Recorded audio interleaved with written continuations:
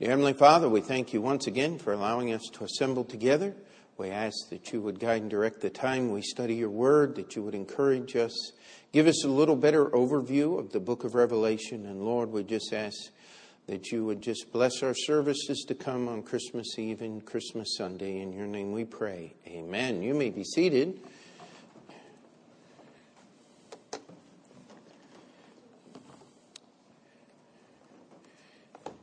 And this is our first slide here.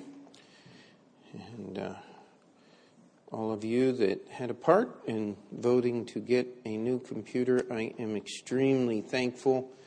This will be probably the last time I will have to use this one in public. Amen. And it keeps doing more and more weird stuff as the time goes on. Now, I hope you don't mind. We won't be referencing and turning to passages in our Bible and just looking at words and things tonight, but we will be covering a lot of references to different scriptures. This is a basic chronology of the book of Revelation. The timeline here is we have if you'll remember, Revelation chapter 1, and let's just look there. My favorite way of teaching is just opening the pages of the Bible, getting into the words and just going through them. But sometimes this kind of thing where we bring a lot together, a lot of different passages, helps us see. Verse 19 is the timeline of the book of Revelation. Write the things which thou hast seen. That is the vision of Jesus on the island of Patmos, most of chapter 1. The things which are. Those are the letters to the churches. There were 7 churches in existence as John wrote the book of Revelation. The problems in those churches are the ones described in chapters 2 and 3 of the book of Revelation. And yet we can read those stories today, those letters that Jesus wrote about between 95 and 105 AD, depending on whose time scale you are using. And we see things going on in our church today. We see things going on in churches like this. This is why we don't believe that they are 7 church ages. We believe they are 7 churches. And that each church needs to listen to the message of Jesus to his churches to be warned. We are 2,000 plus years since the resurrection of Jesus from the dead. Well, not quite. We've got about another 15 or so years to get right there. 2,000 or so years since Jesus' birth. And we are now waiting for God's time clock to start ticking again. When it does, this is going to be the events of the book of Revelation, the things which shall be hereafter. Now, if we do not take verse 19 literally and then apply verse 19 to the rest of the book of Revelation, we can come up with all kinds of things. But if we take Revelation chapter 1 as a simple verse, as a simple chronology of the book of Revelation, then that puts the rapture in a future date. Didn't happen October 22nd. Didn't happen May 21st. Didn't happen in 1994. My wife and I were getting married in September of 1988 was the year we were married. And a man had written a book, 87 reasons or 88 reasons why Jesus would return in 88. He wrote the sequel, 89 reasons why Jesus will return in 89. After that, he shut up as he should have in the first place. Amen? The Bible tells us no man knows the day or the hour. We are waiting. It can't be long, my friends. I know I'm in good company because that's what Paul said. So if the Apostle Paul believed that Jesus could return in his lifetime, how much closer are we. Now, Joe, you go sit with Andrew, and no more fussing, please. I think we got Stephen number 2 working here. Some of you may remember those days. There was one night, Stephen actually sat up here behind the pulpit, looking this way. And do you remember that, Stephen? Yes. That was the last time I had to do anything in church. I don't think Joey's gotten there yet, but we're working on it, aren't we? And so the thing that everybody gets caught up about is all of the judgments in the book of Revelation. And we will go over those verse by verse, word for word, and explain those. The 70th week of Daniel, which we'll look at the next chart and kind of find out why we call it that and all of those things. 2 periods of 1,260 days. If you can see the fine print, the first 1,260 days is roughly the first seals, the first 6 seals. The 7th seal is made up of 7 trumpets. The 7th trumpet is 7 vials. And we'll be looking at those judgments. And those were when all of the bad things happen. Jesus said in the book of Matthew that if those days should not be shortened, no flesh should survive. The best we can tell by adding up the figures in the book of Revelation, somewhere between 2/3 and 3/4 of the world's population is going to die in less than 7 years. If that were to commence today, we have roughly 6.5 billion people on the face of the earth. That's 2.5. No, what am I saying? That is somewhere between 3.5 and 4 billion people dying in less than 7 years. It is something that no one can even begin to imagine. And yet this is the time of God's judgment. And if that scares you, it ought to. But remember the promises of God. He says, I'm going to keep you. What he said to 2 different churches.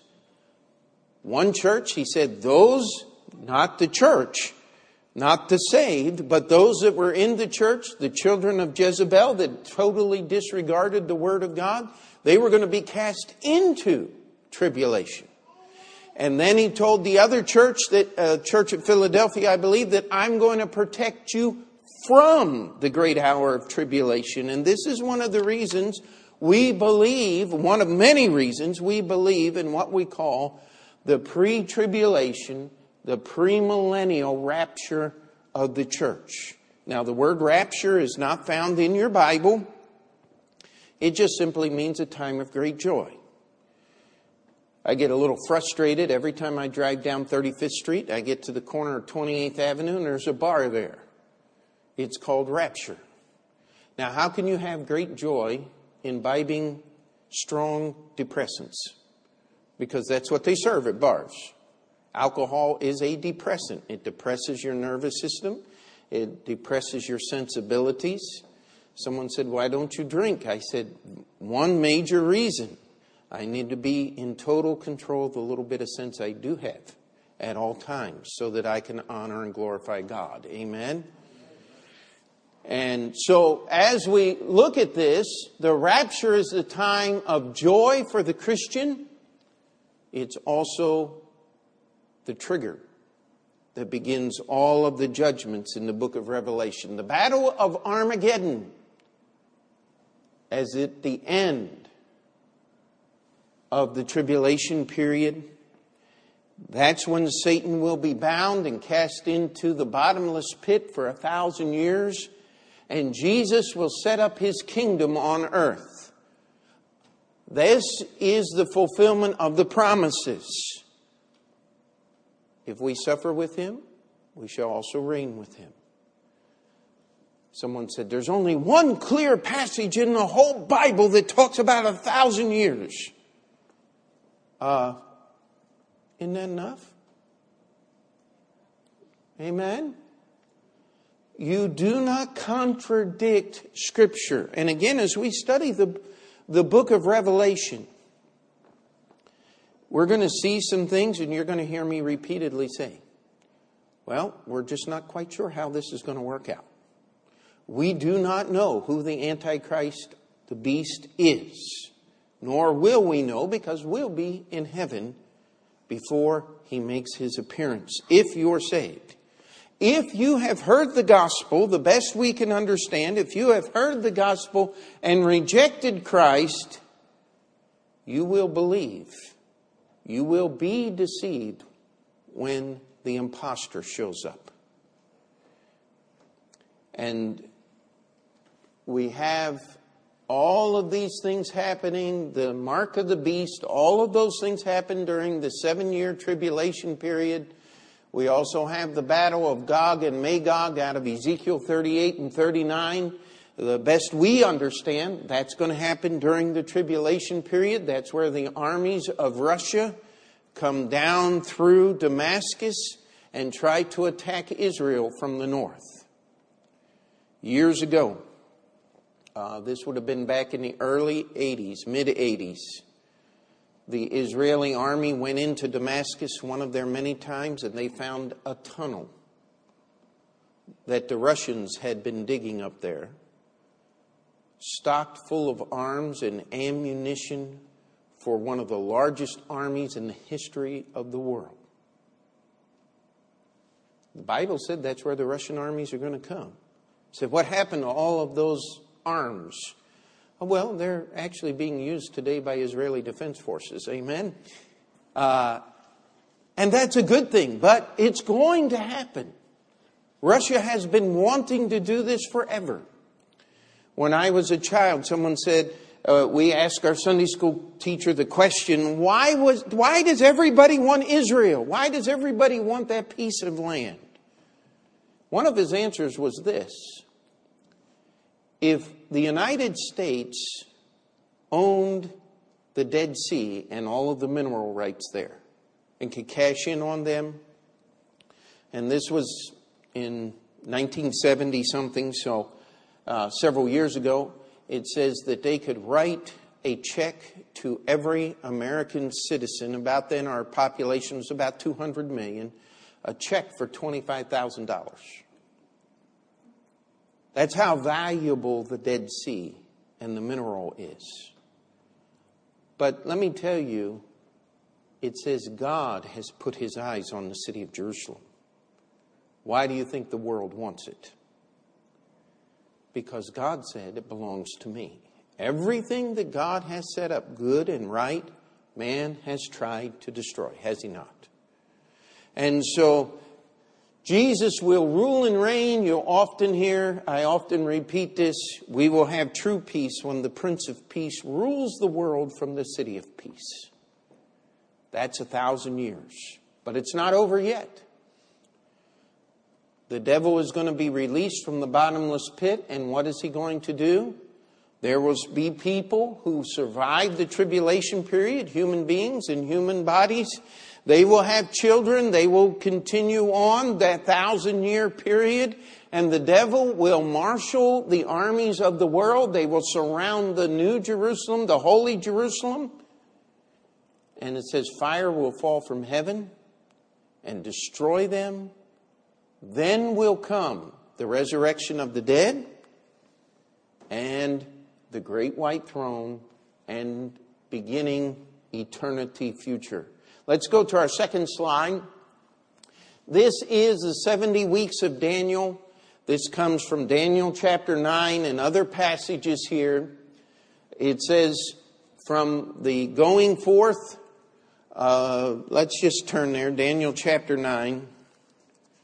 If you want to read the actual text here.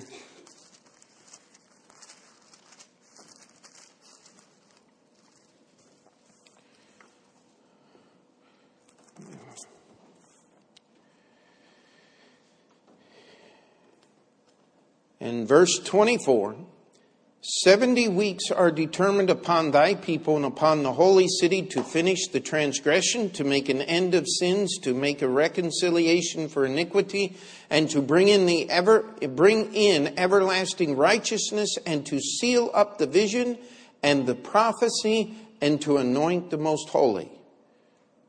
So as Daniel is receiving revelation from God, remember this, he was part of the captivity that was when Jerusalem was sacked about 604 BC, just a little over 600 years before Jesus was born. Daniel was taken to Babylon. He continued there all through the Babylonian Empire into the Persian Empire. Somewhere, probably in his later life, God gave him this revelation that there would be 70 weeks of history left for Israel.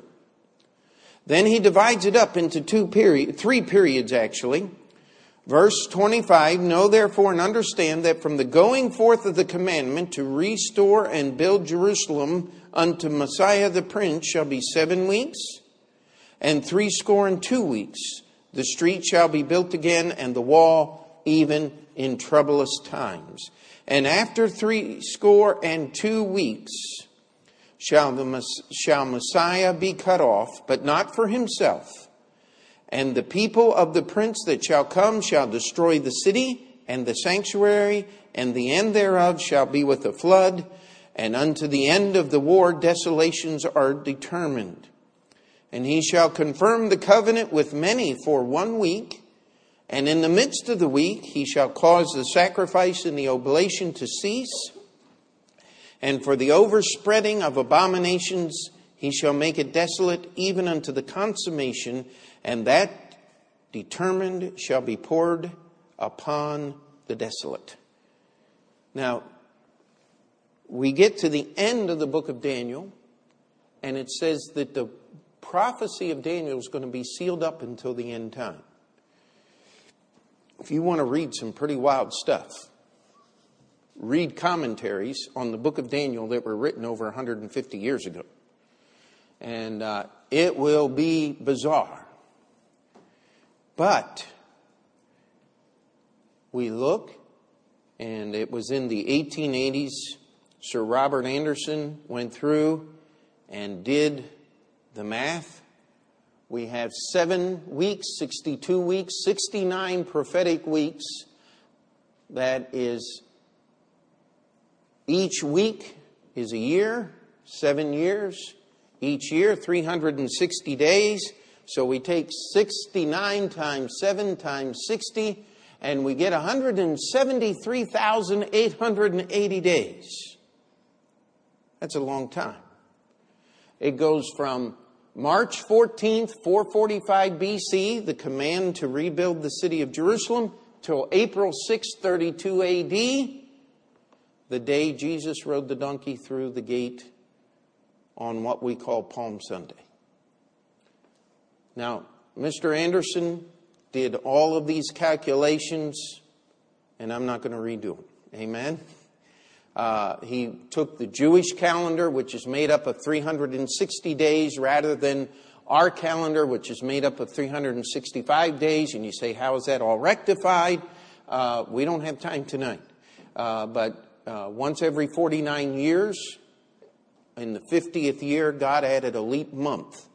And so his calendar is just as accurate and even more so than anything that we could imagine. But this is what we call the 70 weeks of Daniel. 1 week is left. It says, he shall confirm the covenant with many for 1 week. He, the people of the prince that shall come. The people of the Antichrist. Let me tell you, no one has confirmed a covenant with Israel. And when Israel was born as a nation, they had to fight for their very existence. Their entire first year was one war right after another. How many wars has Israel fought since 1948 just to stay alive? Tell you, if you want some interesting reading, read the stories of the wars in Israel. It's amazing. Different things that have happened. On more than one occasion, everything was lost. And a miracle happened. and they won the war. And God is interested in Israel being in the land. Let's go to the third slide, Brother Zach, here. And this is, that shouldn't be the third one. Try it again. It should be one that says timeline in heaven. Can you go to the next one, see what we got?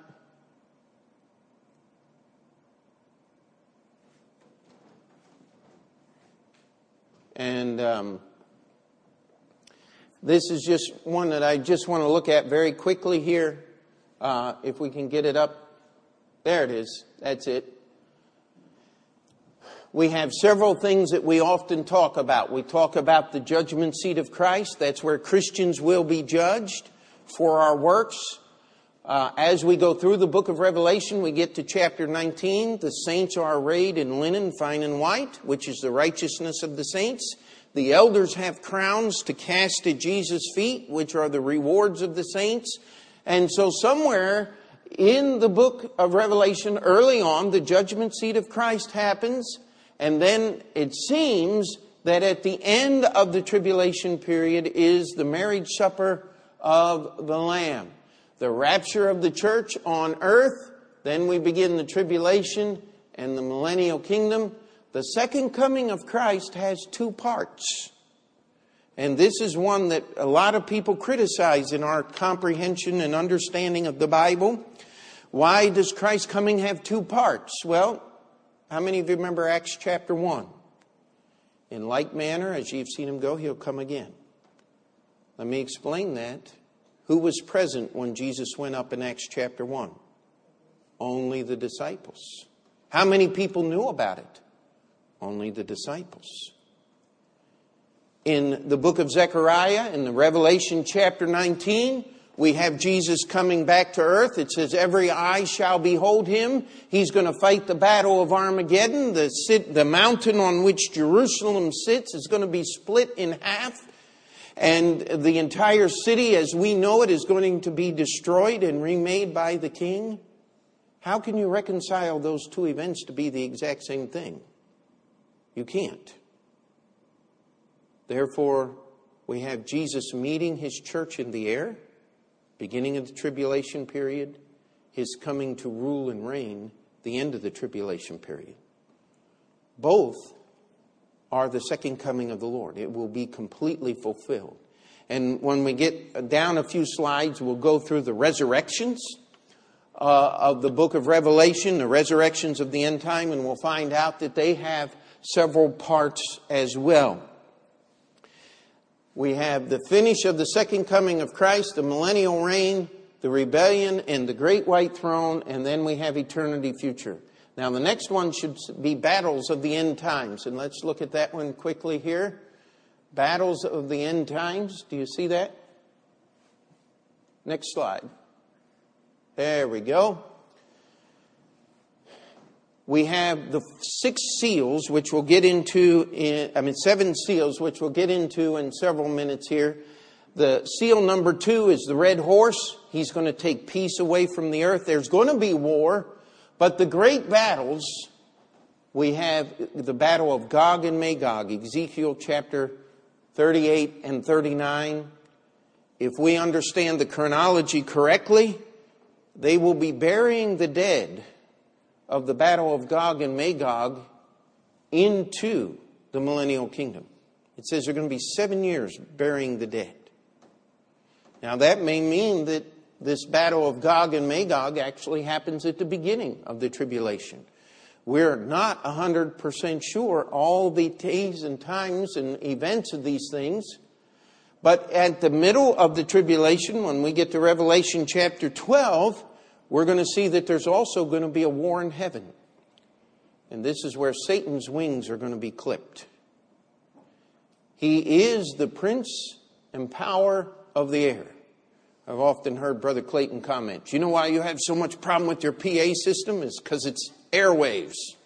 And the prince and the power of the air just loves to mess up public address systems, especially in churches.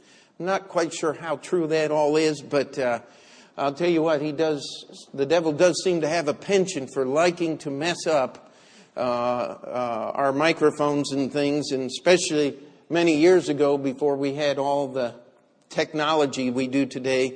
You could be preaching in the pulpit Sunday morning and some trucker with an illegal CB comes running down the road, and all of a sudden you're hearing this conversation over the PA system. And it wasn't always pleasant or clean, but we praise the Lord that things have gotten a little better since then. But the devil's title is the prince and power of the air, but it says he's going to be cast to the ground and his angels with him.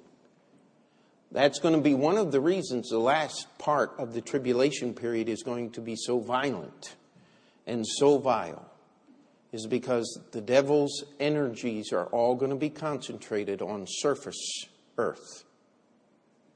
Imagine what's going to happen.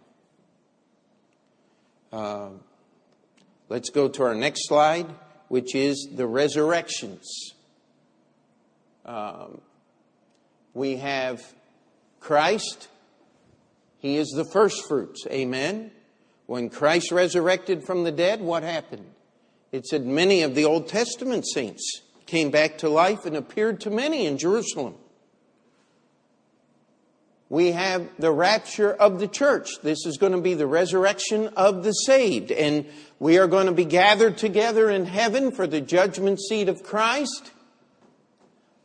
As we get into Revelation chapter 6 and 7, seal number 6 is going to be the cry of the tribulation martyred from underneath the throne of God. And he's going to tell them, you have to wait until the rest of your brethren that are killed during the tribulation. And there's going to be a resurrection of the righteous dead at the end of the tribulation. So all that are saved will enjoy the millennial kingdom with the Savior, Jesus Christ. So as you see, we have at least 4 parts to that first resurrection. We have Christ, Old Testament saints, the Christians, the church age, and the tribulation saints. We have the millennium begins. Somebody said, what happens during the millennium? Well, the Bible is not very clear. But the best we can understand is you will be given a time period to choose Christ. And if you choose Christ, you will join the redeemed. If you do not, you will be put in the storage area, which is hell, to await the judgment of God. Now, just a note, people get all upset. They talk about hell an awful lot. But hell is not the end of the unsaved. Hell is only the storage area. It holds you until the great white throne. That is the second resurrection. That is the resurrection of the unsaved. When they are finished, everyone that shows up there is going to be judged, and they're going to be baptized. They're going to be baptized with fire. It's interesting when John the Baptist explained Jesus' baptisms. He said he's going to baptize you with the Holy Ghost and with fire. How many of you have ever turned on TBN and they say, you need to be baptized with the Holy Ghost and with fire? Well, let me tell you something. That's not possible. You can't have both baptisms. The baptism of the Holy Ghost is salvation. The baptism of fire is the lake of fire, eternal damnation. And Jesus is the baptizer. He is the one that authorizes the Spirit to give you eternal life, or the angels to bind you hand and foot and cast you into the lake of fire. It's not an anomaly. It's not some intervention of some medieval monk to write the lake of fire. Those words are there. And the word baptism is used. You're baptized in a body of water to symbolize the work of the Holy Spirit. If you refuse identification with Jesus Christ and salvation, by the way, baptism of water is not salvation, amen? But you refuse Jesus' baptism, guess what? You're going to be baptized the second time. Not the second time. You're going to be baptized after the second resurrection and in the lake of fire. Then time ends and we begin a period of eternity future. And any type of surmisal or guesswork or imagination used to describe eternity future is futile, because the Bible doesn't tell us. I've got a book that was written by one of the first men that began to really apply a literal and clear understanding to some of the Scripture. His name's Clarence Larkin. But he goes nuts at the end of his book. He says that Jesus is going to put people on all the planets. And they're going to inhabit all the planets in outer space and fill the universe and all these... wait a minute. Everything as we know and understand will end at the great white throne judgment. We will enter eternity future, and it's best left in God's hands. Amen? Now, let's see if you can see this next slide here. This is an overview of the judgments of the book of Revelation. If you'll remember, Jesus has just stepped out to pick up the seven-sealed book in the hand of him that sits upon the throne. That's where we left our study of the book of Revelation. And all heaven and all the universe fall down and worship to him that is worthy to take the book. He is going to begin to open those seven seals. And with each one of those seals is going to come a judgment. The first six seals, are going to be opened. Then the seventh seal, when it opens, seven angels are going to be given seven trumpets, and they'll prepare to sound or blow their trumpets. Those seven trumpets will sound. The last three trumpets are pronounced as woes. They're getting bigger in their scope. And when that seventh trumpet sounds, seven more angels will be given the vials or the pitchers or the containers of the final dregs of the wrath of Almighty God. Jesus, when he was in the Garden of Gethsemane, prayed about a cup. How many of you remember that? He said, I don't want to drink that cup, but Lord, Father, not my will, but thy will. Jesus took the wrath of Almighty God for you and I. You refuse to let him save you. You're going to find out what was in that cup. Because God's wrath is going to be poured out upon this earth. How many of you have ever had a chance to visit a blacksmith shop? Anybody? Okay, one. Okay. A couple. Because the blacksmith shop is really the best example I can give to you of God's judgment. The blacksmith will take the steel, the bar that he's trying to form, and he will put it in the furnace and he will heat it up till it's red hot. Then he'll begin to mold that with his hammer. And at first he'll beat slowly because the metal is very hot and it moves a lot. But as the metal begins to cool, he's going to hit harder and he's going to hit faster.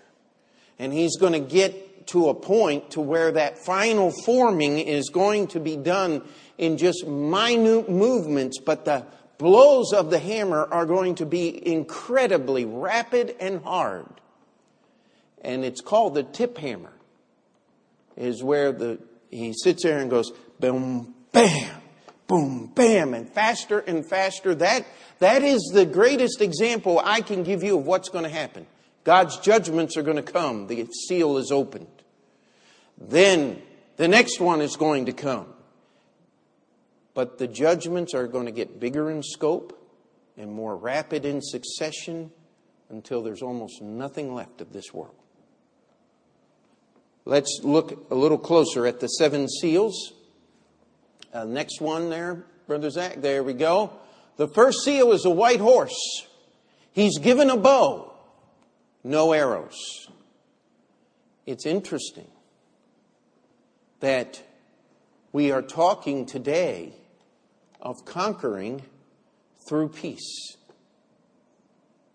That's what Antichrist is going to do. He is going to use might, but he's not going to have to exercise that might. He is going to build a coalition of nations that are going to follow him. The second seal is the second horseman of the tribulation, and he is red. War. They're going to take peace from the earth. And we'll talk about the directions that the horsemen are directed in as the Old Testament gives us prophecies in the New Testament. And then Jesus talks about the 4 horses in the book of Matthew. The third horse is black, famine. It talks about enough food. If you want wheat, you'll get 1 measure of wheat. That's enough to make 1 good cake, 1 good meal for a day's wages. If you can stand oatmeal, you might get 3 cakes for a day's wages. 3 bowls of oatmeal. How would you like to live on that? Famine. It's interesting. The oil and the wine, the dainties, are not going to be harmed. It's going to be the staples that support the individual lives. You know who's going to suffer? It's going to be the regular people. Then comes the pale horse. And that's been described as livid green, the color of death and decay. But death and hell is going to have 2 riders on that 4th horse. And you look at what happens. The world has aligned itself many different times. The alliance is broken. War breaks out. What happens after war? Famine. What happens after famine? Death and starvation. The 5th seal is going to be the martyrdom of the tribulation saints. Now, that does not mean that we're waiting the whole way to seal number 5. There's already a collection of these saints by the time we get to seal number 5. And so all along, those that have believed in Jesus Christ are going to be persecuted for their faith in Christ by the people of Antichrist. We get to the 6th seal, and it says that there's going to be an earthquake that is going to shake the entire earth. I can't even imagine such a thing. They've said if New York City ever experienced a major earthquake, that we just have to close the place down and go somewhere else, whoever survived. Because there'd be no way, no human way, not in 100 years, could you rebuild the infrastructure of this city after an earthquake. And then we go to the 7th seal, and we'll go to our next line, and 7 trumpets appear. The first of the 7 trumpets, 1/3 of all trees and all green grass and earth are burned up. Could you imagine such a thing? That's the first trumpet. The second trumpet, it talks about a burning mountain dropped into the sea. Somebody says, well, that's easy to figure out. That could be a nuclear weapon. Well, it's possible, but God doesn't need our missiles to get the job done. But it's not too hard to imagine, with the technology that man has, that 1/3 of life in the oceans would be destroyed.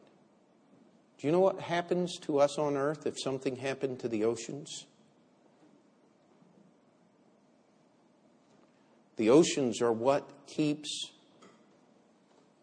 earth clean. You wonder why God made those deep valleys. All of the dirt and the filth is rain and run off and pulled into the depths of the ocean. That's God's means of cleansing. What's going to happen when a third of the ocean is destroyed and a third of life in the sea? Then we come to the third trumpet, and a great star named Wormwood. 1/3 of the rivers and fountains become bitter, and many die. The next one is a third part of the sun and the moon and the stars are hid. A third part of the day and a third part of the night without any light. You know what? Our scientists have already talked about these things. They call it a nuclear winter. When the dust cloud actually blocks out all light from the sun, temperatures would drop 100 degrees as that cloud passes over. I mean, you're talking about things that we can't even imagine. Then the last three are the woes.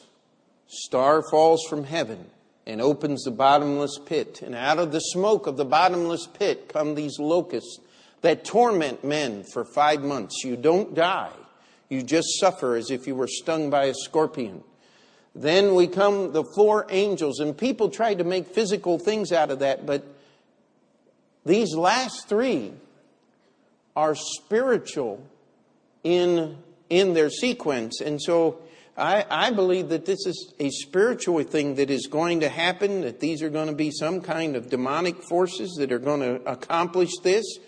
And the release of 4 angels bound in the Euphrates River. Isn't it interesting how much stuff we have going on around the Euphrates River today? Does anybody know probably the most famous city in modern history that sits on the Euphrates River? Try Baghdad. Somewhere in that river, 4 demons that are bound. And when they're released, they're going to gather an army of 200 million soldiers. You know, people laughed at the Bible with that number, 200 million soldiers in one army, until 1964, the year I was born, when China, communist China, published that their home guard in 1964 numbered 200 million men.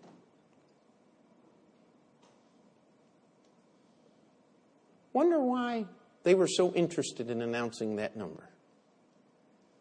Now, that doesn't mean it's all going to be Chinese. But the number 200 million is not hard to arrive at on a planet with 6.5 billion people. And they're going to start marching west. And they're going to destroy everything in their path until they get to the city of Jerusalem. And they're going to meet Jesus Christ at the Battle of Armageddon. These events are going to stretch out over the periods there. And then the 7th trumpet begins to sound. This is the 3rd woe. And we come to the 7 vial judgments. The next slide. We're going to try to get this done.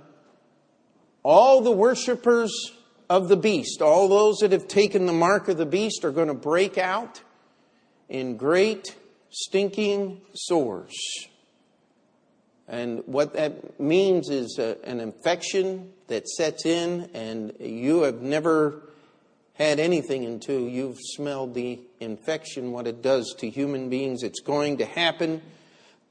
The next thing that's going to happen, as the 2nd vial is poured out, all life in the sea dies. It says that this ocean is going to be turned into blood. Does that mean that physically it's going to be blood? I don't know. Many things are figurative. It says, as the blood of a dead man, I believe. And that would turn the oceans into a thick, brown glue. Everything there in the ocean would die. Then all of the rivers are going to do the exact same thing. The next is going to be darkness, and it says that they're going to gnash their teeth. The Euphrates River is going to be dried up. And we have the Battle of Armageddon, the greatest earthquake in the history of the world. No island is going to be left unmoved. No mountain is going to be left high. God is going to level the earth. And of course, if we understand the book of Genesis properly, when God created the earth, it was one continent and it was flat.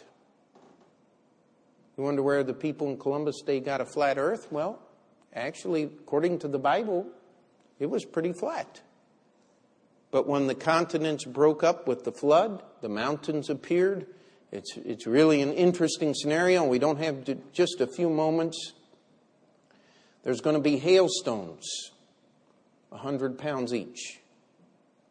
How many of you have ever been pea-sized hail outside? It'll give you a headache if it hits you. It'll dent your car. Softball-sized hail will knock planes out of the sky and break windshields and go right through roofs. A softball, I think the biggest hailstone we know of, weighs 2.2 pounds. About 1 kilo. Imagine a hailstone 50 times that size. There will not be a living thing left on earth that was outside when those hailstones fall. By the way, you could knock out an M1 Abrams tank with a 100-pound hailstone. It will pierce the armor.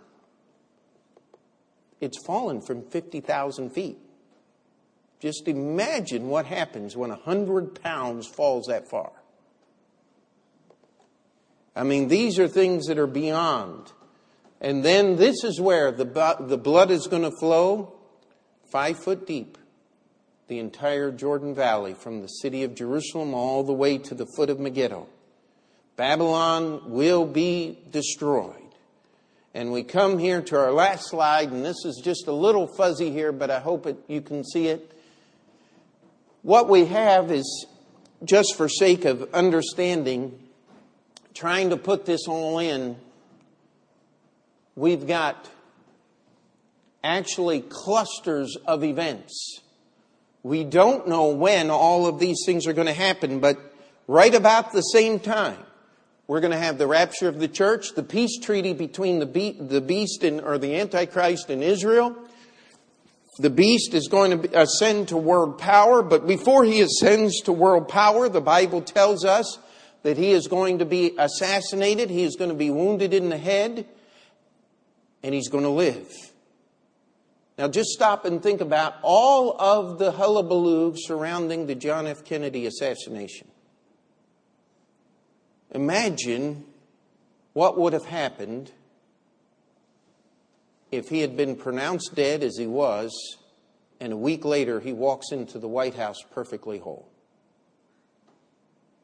That's what's going to happen to the Antichrist.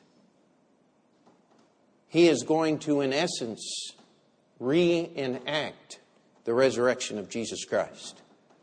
How many of you remember Menachem Schneerson of the Lubavitcher community when he died? Do you remember the radio and the television? They had those young Jewish guys, wait till the third day. Well, he's still dead. But Antichrist won't. All of these things are going to happen, and in just a matter of hours or weeks, we are going to have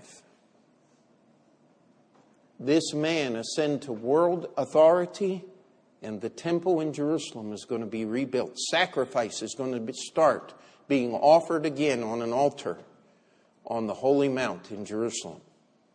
We get to the middle of the tribulation period, and the Antichrist is going to ascend into that temple and sit in the Holy of Holies and claim to be God. The best we understand, the Jewish people are finally going to wake up as a people and understand that only Jesus Christ could be their Messiah. And that's going to spell the time of great torture and punishment for them. There'll be a great earthquake. Mystery Babylon will be destroyed. Satan will be cast to earth. The image of the beast, the mark of the beast, not being able to buy a loaf of bread without pledging allegiance and worship to the beast. is all going to happen at the middle point of the tribulation. Then we get to the end. We have the two witnesses that are going to be prophesying, and they're going to be smiting the earth with plagues while all of these other things are going on. And at the end, we have Armageddon, the winepress of the wrath of God. Babylon the Great is destroyed. Christ returns and sets up his kingdom. The New Jerusalem, the devil is locked up, and the beast and the false prophet are cast into the lake of fire, where they will wait out the millennial kingdom and wait for the rest of the unsaved dead to join them. At the end of the 1,000 years, we have the great white throne, the second judgment. We have all of the events, and the Bible says it is finished. All of God's wrath will be satisfied and poured out, and we will enter eternity future. It is then, after the great white throne judgment, that God wipes away all tears from their eyes. It will only be then that the former things will be passed away. You say, now what is the purpose of all of these things? Well, God wants us to know and understand certain things. He also wants us to be prepared for his return. And he wants us to be about our Father's business, telling others.